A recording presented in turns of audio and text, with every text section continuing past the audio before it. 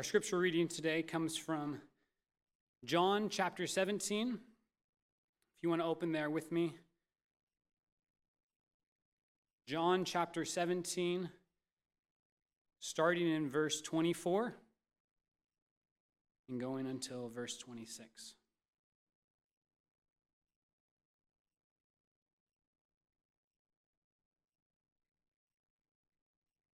Let me read it for us. Father, I desire that they also, whom you have given me, may be with me where I am, to see my glory that you have given me, because you loved me before the foundation of the world. O righteous Father, even though the world does not know you, I know you, and these know that you have sent me. I made known to them your name, and I will continue to make it known, that the love with which you loved me may be in them, and I in them. You may be seated. Let's pray as we begin this morning. Father God, as we come to your word, I pray that through your Holy Spirit, Lord, you would give us insight. I pray that you would fill our hearts with an understanding of your love, of who you are and what you have accomplished in our place. Father, as we read your word today, give us clarity. Open up our hearts to love you, to respond to your word with faith. Help us to be fully convinced, Lord, that you are good. We pray this in Jesus' name. Amen. Well, to start out this morning, I want to ask a simple question. I want to start by asking you, what comes to your mind when you think about God? Take a second and think about it. Imagine maybe a stranger comes up to you and says, "Hey, what do you think about when you think about God?" Do you see him as a close God, a personal God, a God that is near to you, who even as we are worshiping and praising him, he is smiling down on you? Or do you see him as a distant God, a God that is far away, a God that as you are worshiping him is frustrated at you? He's angry at all the ways that you messed up this week, maybe even this morning. How do you view God? Who is God to you? A famous pastor named A.W. Tozer once said, "What comes into our minds when we think about God is the most important thing about us." If that is true, then what we think about God is really important. It's something that we should not put off until later. It's not something that we should be careless about, but we should put our effort into. You see, in our culture, and even in our church context, we can throw out the word God and assume that all of us know what we're talking about. We have debates back and forth. Should we believe in God? Oh, I don't believe in God, and this is why. But the question that we ask far less is, who is this God? And what is he like? I think it's easy for us to throw out terms and to assume that we're all talking about the same God. Maybe we've heard all the same stories. We've heard some stories from Sunday school about who this God is like. And far too easily, we take those stories and start piecing together the rest of who God is. And then we make our decision. Well, I like those stories, so I'm going to believe in this God. Or I didn't like those stories. I didn't like what this person said about God, so I'm going to reject God. But have we done the hard work to really get to know God? All of us are in danger of taking what we know and filling in the gaps rather than truly getting to know God. Although we were created in God's image, it is easy for us to return the favor and create God in our image. Do we really know God for how he's revealed himself to be? I've heard it said before that all humans are theologians. Some are just better than others. And I think that's true. We all think about God. We all have our ideas about God, but the question is, what are these things founded on? And this is incredibly important because what we believe about God ultimately changes how we experience life. It shapes how we love him. It shapes how we live, the choices that we make. Every aspect of our lives is affected by what we think about God, what we know about God to be true. Proverbs 1:7 says, "The fear of the Lord is the beginning of knowledge." What we believe about God is absolutely foundational. So much of our lives, whether it's conscious or unconscious, is affected by what we think. And so spending time getting to know God is important. It's worthy of our time. That's why at Del Cerro we come together to gather, to not listen to our own ideas, but to hear God's word preached. We want God to show us who he is, to reveal himself to us. And so we plan on doing that, continuing to do that this summer. As Dustin said, we're going to be taking a short break from Matthew to begin studying through the Apostles' Creed. As you know, for the last few months, we have been reciting the Creed together. And this is a tradition that our church has recently adopted, but it is a tradition that the church at large has been doing for hundreds of years. All around the world, as churches gather, they recite this creed. And actually, the first time I heard this creed was when I was on a short mission trip, and I was worshiping in East Asia, and I heard in another language them stand before worship and recite this creed together. It was encouraging to know that around the world we can recite the same creed, knowing that we hold to the same faith. And our hope is that as we walk through this creed together, we will get a deeper understanding of why we can confess it as a church, but then also why as an individual can we confess this. If what we think about God is really so foundational, then walking through this creed will help us grow in confidence. While this creed does not provide us with everything that we need to know about God, it helps provide a structure for us to see and learn about who God is. I know that personally, over the last few weeks, just as I have been preparing for this, I've been reading books and listening to sermons. It has been so encouraging to study God in depth, to find out more about the deep things about God.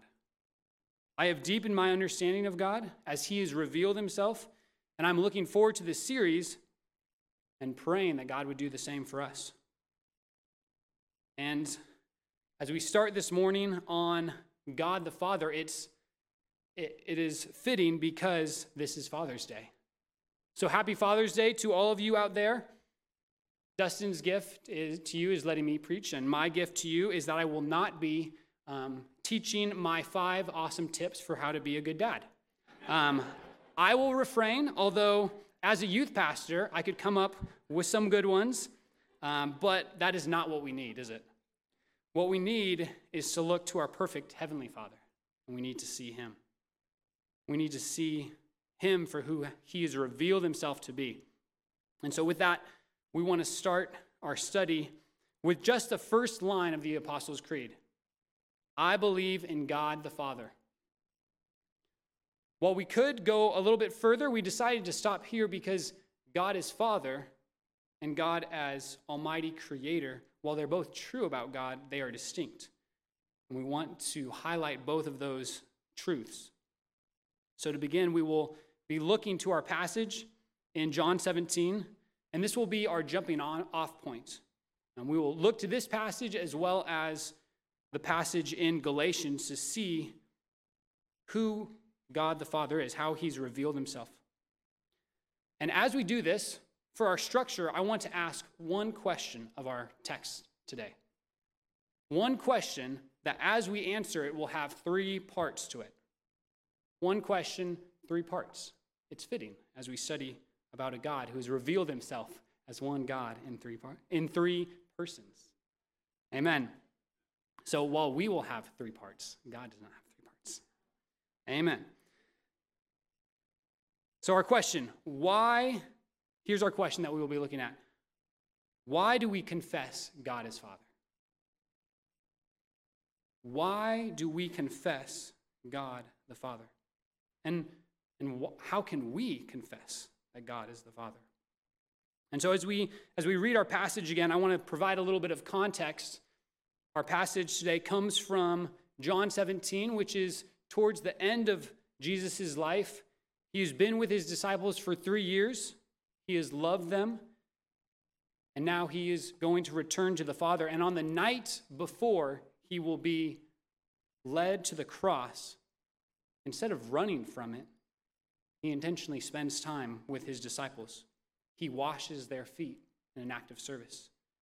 He teaches them about the Spirit that will be poured out, and then he instructs them all that they need to know before he will leave. And at the end of this discourse, we see that Jesus prays for his disciples. He prays for his disciples and all those who would believe in him through them. And so we pick up our passage in the end of Jesus' prayer in verse 24. And let me read it for us again. It says, "Father, I desire that they also, whom you have given me, may be with me where I am, to see my glory that you have given me, because you loved me before the foundation of the world. O righteous Father, even though the world does not know you, I know you, and these know that you have sent me. I made known to them your name, and I will continue to make it known, that the love with which you have loved me may be in them, and I in them." So in this very first part of our passage, we see the answer to our question. Our question is, why do we confess God as Father? And the answer is simple. We confess God as Father because God has revealed himself as Father. And how did he do this? Through the sending of his Son. In verse 26, Jesus says, "O righteous Father, even though the world does not know you, I know you, and these know that you have sent me. I made known to them your name." Jesus shows that the Father's plan for revealing who he was is through sending his Son. The NIV translation of this verse says, "I have made you known to them, and I will continue to make you known." Jesus is the one that reveals the Father to us.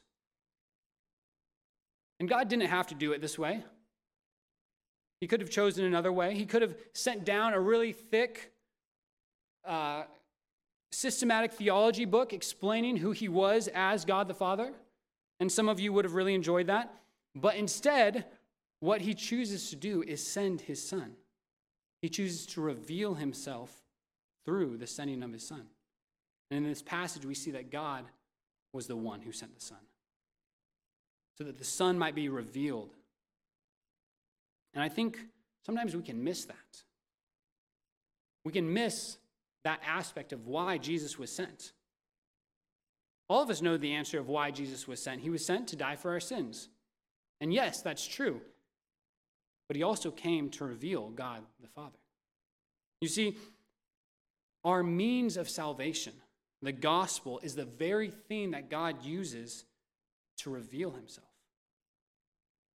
Through the gospel, God is put on display. Through the gospel, we get to see a bigger, fuller, more complete picture of God. So we can know him and we can worship him. God's plan in salvation is perfect. By sending his Son, God the Father was revealing himself as Father. This is who God is. This is who God has always been, but it was hidden. It was a mystery. While God the Father was hinted at in the Old Testament, it was not fully understood until the New Testament. God displayed who he was in the Old Testament to his people. He revealed himself through the prophets. But it's not until the New Testament that we get a fuller picture of who God is. Through the gospel, God is put on display. And so that is why we confess that we believe in God the Father. This is not something that we've come up with on our own. It's not something that we've placed onto God. It is something that God has revealed to us through his perfect plan in history, God revealed himself as one God in three persons, Father, Son, and Holy Spirit. And through getting to know each person of the Godhead, we can come to a fuller picture of God himself. As we continue to study in this passage, we find why Jesus reveals God as Father. We see the reason why is because God as Father is who he is. God the Father is his identity. You see, while Creator is something that is a title placed on him after he creates, God the Father is who he has been forever. He has always been God the Father. And the reason for this is because Jesus, known in John 1 as the Word, has always been God the Son. We see this clearly in verse 24 of our passage. As Jesus is praying to God the Father, he says this, "You," and he's speaking to the Father, "loved me before the foundation of the world." You see it? Through this prayer, Jesus is revealing an important truth. He's revealing that the Son has always been the Son to the Father, and the Father has always been the Father to the Son. From all eternity past, they have existed as Father and Son with the Holy Spirit. Neither has had a beginning, and neither will have an end. That is why we can say we believe in God the Father. Unlike our earthly fathers, who are fathers only after their child is born, there has never been a time when God the Father wasn't a father. He eternally exists as the Father to the eternal Son. And what this means is that we worship a Father. He doesn't just become a father at certain times, but he is and always will be a loving Father. And so as we think back to our first question, is that how you see God? When you picture God, you see him as a loving Father who has, from all eternity past, loved the Son and the Spirit. Because that is who God has revealed himself to be. And it's important to know God the Father so we can understand the type of love that God has for us. In 1 John 4:7, John writes, "Love is from God, and whoever loves has been born of God and knows God. Anyone who does not love does not know God, because God is love." You see, the reason John is able to say and write through the inspiration of the Holy Spirit that God is love and that love comes from God is because God is eternal Father to the eternal Son. Love comes from God because God the Father has always loved the Son. He has always been the loving Father to the Son with the Spirit. As one God in three persons, God is love. The Father loves the Son, and the Son and the Spirit love the Father. There's absolute perfect unity and joy in the Godhead. This is hard to understand. This is hard to wrap our minds around, but it's so foundational. Because when we think of God just as loving us, but not existing from all eternity as Father, Son, and Spirit, we might get confused that maybe God created us because he was lonely. Maybe God needed someone to love. What was he doing before he created the world? But what we see is that from all eternity past, God is perfectly satisfied. He is perfectly love. In unity, three in one. That is the God that we worship. Without God the Son and God the Spirit, we cannot say that God is love, because before creation, he wouldn't have anyone to love. But when we see that God is three in one, we see that God has always existed as a loving Father. Therefore, God's love is perfect. And because he is three in one, what we see is that God's love is not a selfish love. As humans, our love can be bent inward on itself. While love flows out onto others and is selfless, our love can be selfish. But what we see is that God's love is a perfect love. God the Father eternally pouring out his love for the Son, and the Son eternally pouring out his love for the Father with the Holy Spirit. Just as the Bible says in 1 John 4:10, this is love, not that we loved God, but that he loved us and sent his Son as an atoning sacrifice for our sins. God is love because God is three in one. He is eternally Father. And this is an important truth for us to meditate on.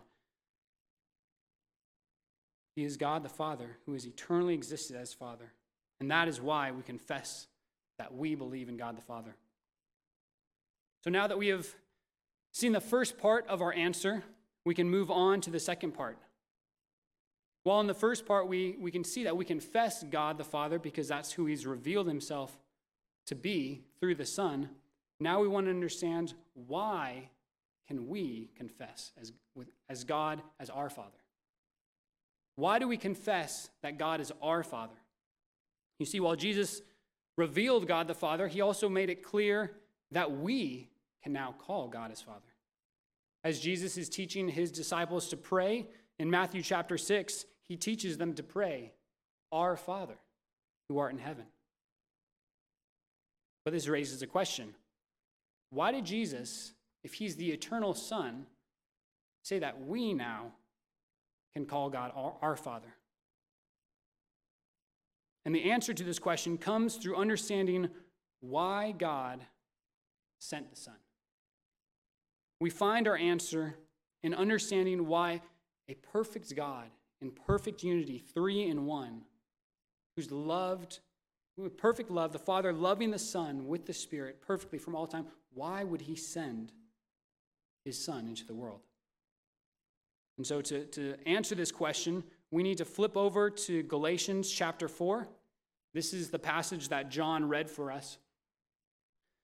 Flip over to Galatians chapter 4, starting in verse 4. As I was preparing this message, I was constantly flipping back and forth between these two passages, because both of these passages reveal a lot to us about God the Father. Let me read it for us. Galatians chapter 4, starting in verse 4.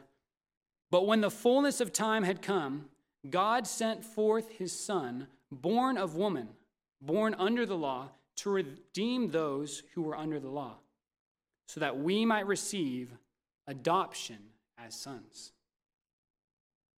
Do you see it? Do you see the connection? In this short passage, Paul is telling us why God sent the Son. For what purpose? So that we might be adopted as sons.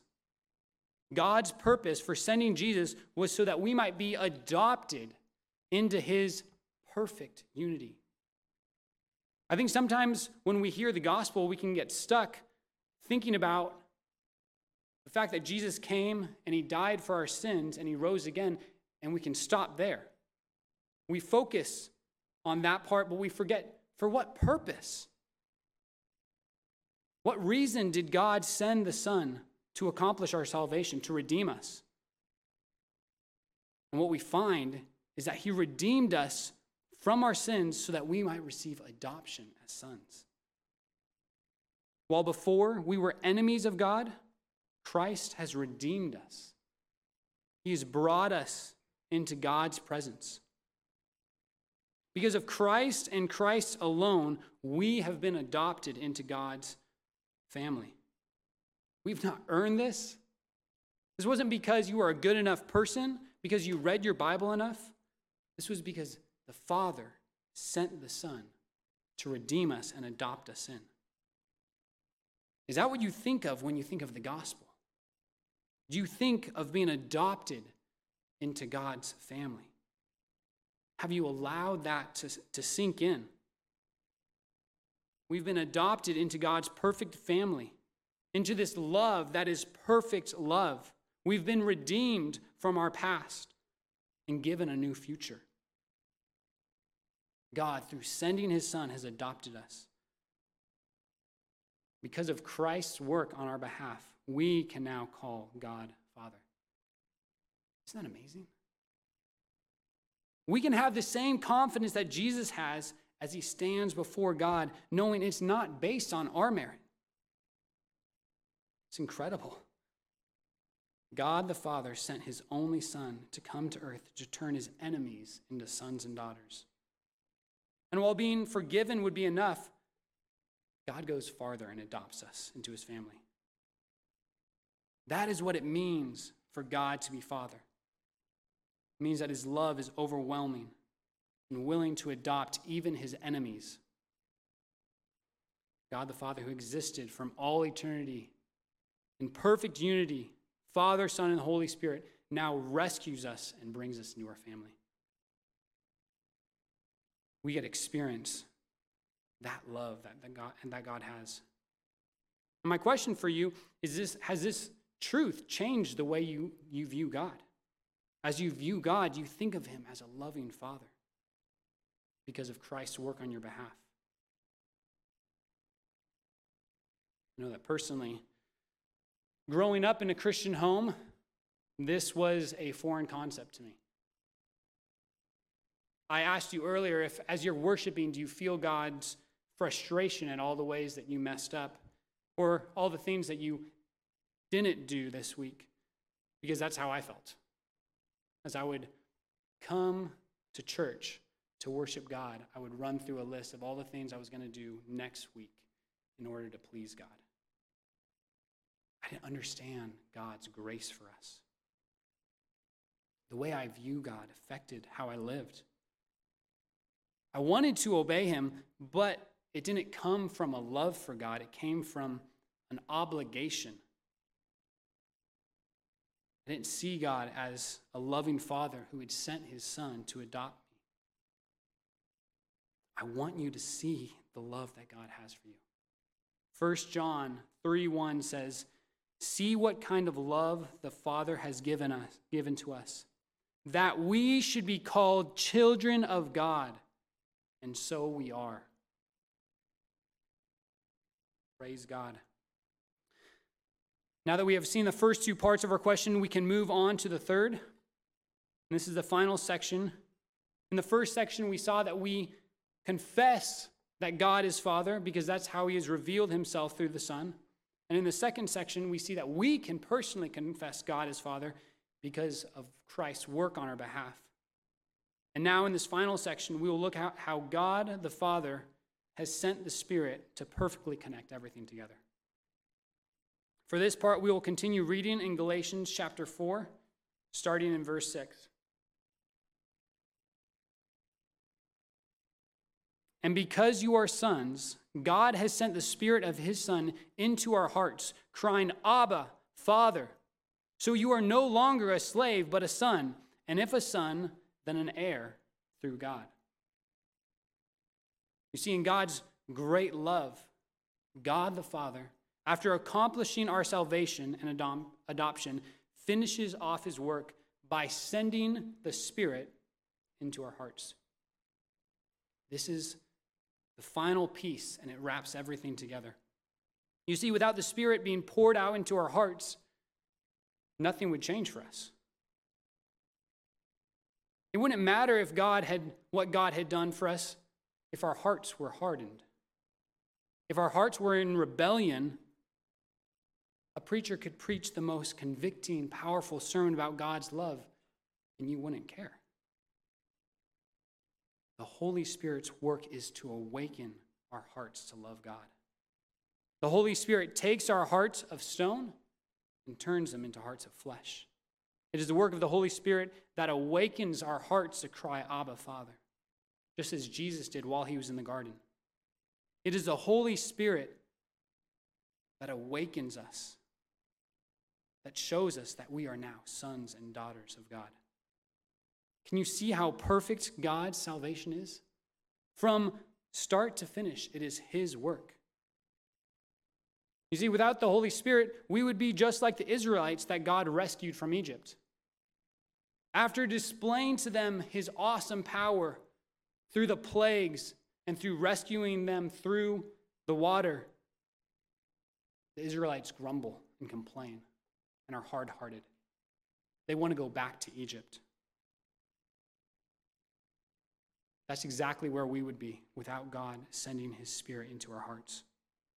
Each one of us is the same. We need God to pour out his Spirit so that we can believe in him and trust in him. And on top of all of that, the Holy Spirit is God with us. Through the Holy Spirit, God lives with his people and shows them how to live. The Holy Spirit calls us to live holy lives after our Holy Father.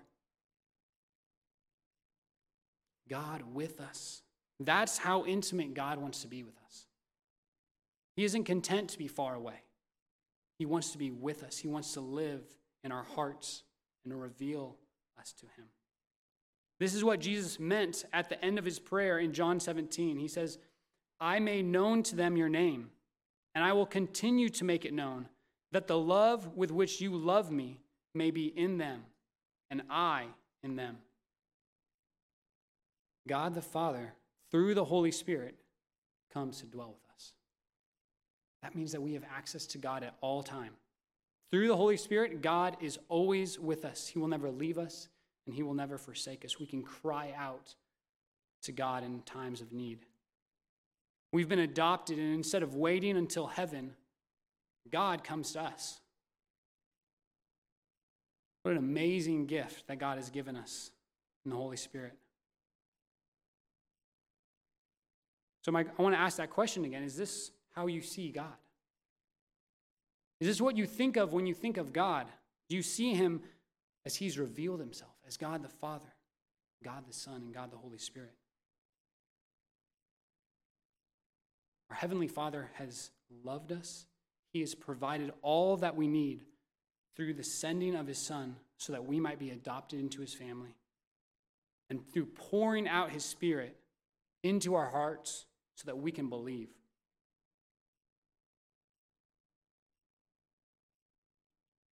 But while God has made a way for us to be adopted, not all of us are adopted. You see, we're not born into this adoption. It is something that we receive through faith. Galatians 4 said that we were once slaves. We were enslaved to our sins, not children of God. By God's grace, we don't have to stay there. We don't have to be controlled by our sins. We can be adopted into God's family. So I want to encourage you, if you've never experienced God's love, if you've never trusted in God, and you feel him working on your heart, if you feel the Holy Spirit working on your heart, repent and believe. Know this God that is love. He's a loving Father, and he will welcome you. And in closing today, I want to remind us of just our three parts of why we confess that God is Father. God has revealed himself as Father because that is who he is. From all eternity past, he is God the Father. He has adopted us through the work of Jesus on our behalf, and he has sent his Holy Spirit into our hearts.